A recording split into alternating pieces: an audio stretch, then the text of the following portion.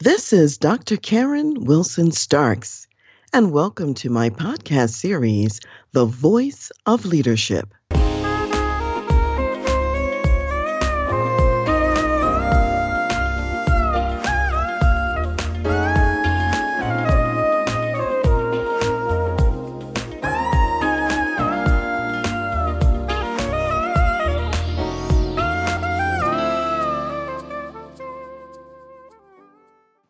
Over the last so many months, we've been really sharing a lot of segments that have to do with some aspect of communication. And today we're going to be talking about dialogue. And there's actually a training video that I use with some of my clients, and it's called Dialogue, Now You Are Talking. And this film is put out by CRM Video Learning Company. So what I'm going to share with you today comes from that video. So when we're talking about dialogue, we're really talking about a way of having a conversation with others for a particular purpose. So the purpose of dialogue is really to, number one, deepen understanding of the people who are having the dialogue. Number two, it's so that you can learn together. And it's number three, to promote collaboration or a degree of breadth or depth in whatever it is that you're talking about. Now, dialogue is similar to other forms of communication, meaning it has some elements similar to listening. However, it's not just listening. It's definitely not debate, and it's definitely not decision making. So there's some other components. Primarily, when we think about dialogue, one of the aspects is that you are suspending several factors. Number one, you're suspending judgment. So you're really listening to understand, and therefore you're not judging and getting rid of ideas right away. You're also suspending decision making. So again, you're listening long enough so that you really get all the ideas on the table and begin to think about what else is possible, and you don't shorten the process by rushing to decision making. And then thirdly, what each person suspends is their status. So let's say you're using dialogue at work because you want to deepen your understanding on a particular topic or particular way to go. Maybe the organization is considering a new computer system, and you're weighing the pros and cons of one system versus another. So you're listening to everyone's perspective. And it means that even if you're the boss and you have, quote, higher status in a dialogue, every voice is equal for the period of time that you're conducting the dialogue. You suspend that status, and each person speaks as their own individual, and they speak for themselves, not for their whole group or anything. You're just speaking for yourself. And again, the whole point is to get the ideas on the table.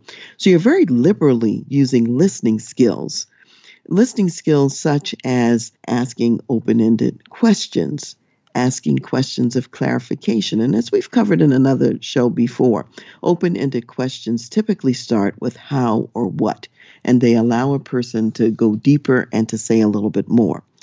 The listening skills also include summarizing what you've heard. And again, you're not saying, oh, that's a bad idea. You're not making any judgments. You're not ruling anything out. You're just making sure you understand all that's being said. Another component besides listening and besides suspension of judgment, decision-making status, and listening to understand is what we call discovery. So in discovery, you're listening for and you're trying to figure out, are there any hidden assumptions? And particularly within yourself, you may have some hidden assumptions there or some hidden agendas even that may not have been clear to you until the dialogue started. So you're listening to find out, what might I be bringing that could be an impediment to listening to understand? That's one aspect of discovery. And you're also discovering new ideas and new approaches, maybe something that you hadn't thought about before you came to the table.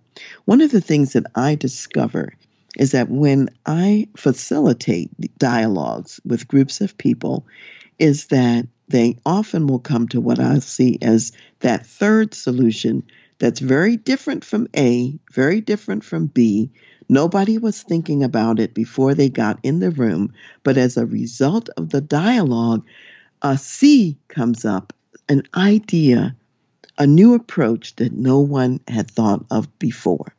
And in order to get those C's emerging on the table, you have to stay in dialogue mode. And then, in addition, you also discover common ground. It's been very frequent that I've been in meetings where people were maybe not even looking forward to the meeting ahead of time because they assumed that the other people that they were going to be meeting with were going to be coming from a radically different point of view. They were the enemy and there was no common ground. However, when they actually practiced the discipline of dialogue, they discovered that they really did have common ground. And it was from that common ground then that they could actually build and begin to see and to explore new ideas and new approaches. So what happens is you devote a specific amount of time, and sometimes it's multiple sessions, to the dialogue process. And when it feels clear that you've uncovered and discovered the common ground, the new ideas, the hidden assumptions, when you've understood the issues from each person's perspective and point of view, and you have some sense of what the concerns are, only then do you then schedule for another time period the decision-making session. And the reason why you do this is a lot of times when people try to put it all in the same meeting, they'll go to decision-making far too quickly, and they really haven't finished the dialogue. And they don't even know that they haven't finished the dialogue. This is particularly true with business people because as business people, we're very results oriented. So we want to get to that decision. We want to get to that conclusion. However, you want a decision and you want a conclusion that people have buy-in to, that they're excited about, and where they feel that they can rally around it because they've been heard, all the ideas have actually gotten out on the table. You know, as we're sitting here talking about dialogue today, I'm just aware that in today's workplace, many people really don't feel heard.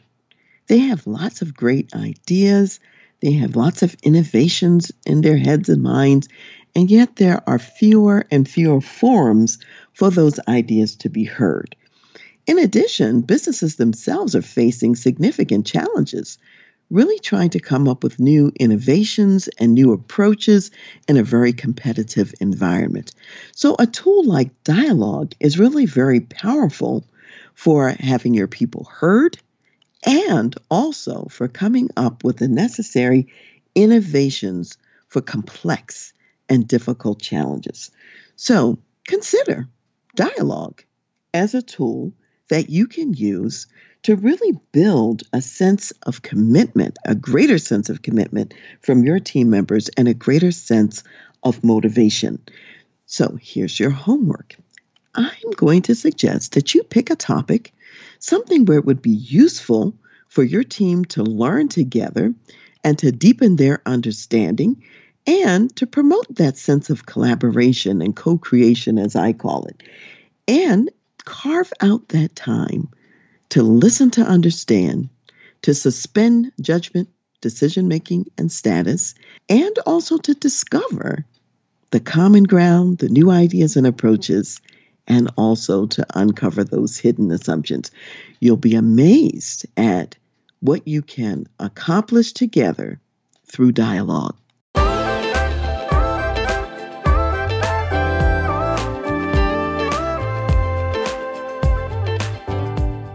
You've been listening to The Voice of Leadership with me, Dr. Karen Wilson Starks. And I want to give a special thanks to jazz saxophonist Ron McMillan for granting us permission to use his gifted music on our show. Thanks for listening, and remember to go to my website, transleadership.com, for more strategies, insights, and leadership resources.